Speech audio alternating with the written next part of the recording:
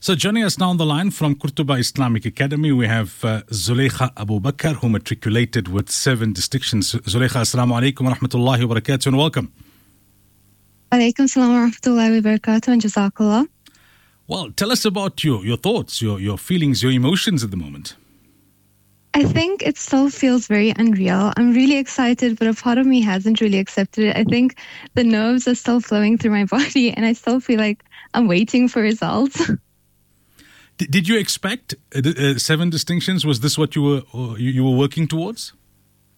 It was what I was working towards, but I think by the end of finals, my expectations had dropped a little because certain papers were really difficult, and I think I decided to give myself a little grace and just lower my expectations. But alhamdulillah, I was positively surprised. What was the whole experience like for you, the whole matric year, and especially the matric exams? I mean, compared to what you heard of others and what your perceptions were, and then the reality.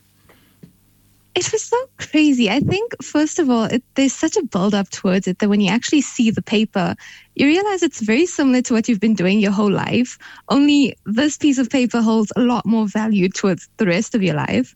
But initially, I thought a few of them were quite smooth sailing, and I was a little shocked that there's so much of a hype about it. But I think by the time I got to maths paper 2 or chemistry, I realized that it's not that easy. I think also the nerves and everyone asking you how it went suddenly really put me on edge, because suddenly it wasn't just my paper. It was as if everybody was writing it with me. Those who are starting their matric year, their parents, what advice would you give them based on your own experience? I think don't put so much pressure on the children. At the end of the day, it's just another year.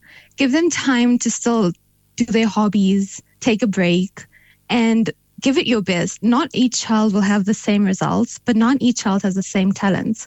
So I think letting them do their best and giving them that sort of free rein to learn how to balance school while also balancing your personal life or taking breaks, I think that's a really good time to practice it, because once you get to university, you're not going to have teachers and parents pushing you.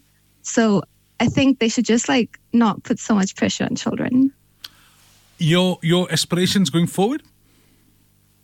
Inshallah, I'd like to study medicine or occupational therapy at whatever university I get accepted, inshallah. Inshallah. Well, congratulations and Mubarak to you on the achievement, and all the best, inshallah. Jazakallah so much. Wa alaikum assalam wa rahmatullahi wa barakatuh. That was Zuleikha Abubaker from the Qurtuba Islamic Academy. 7 distinctions.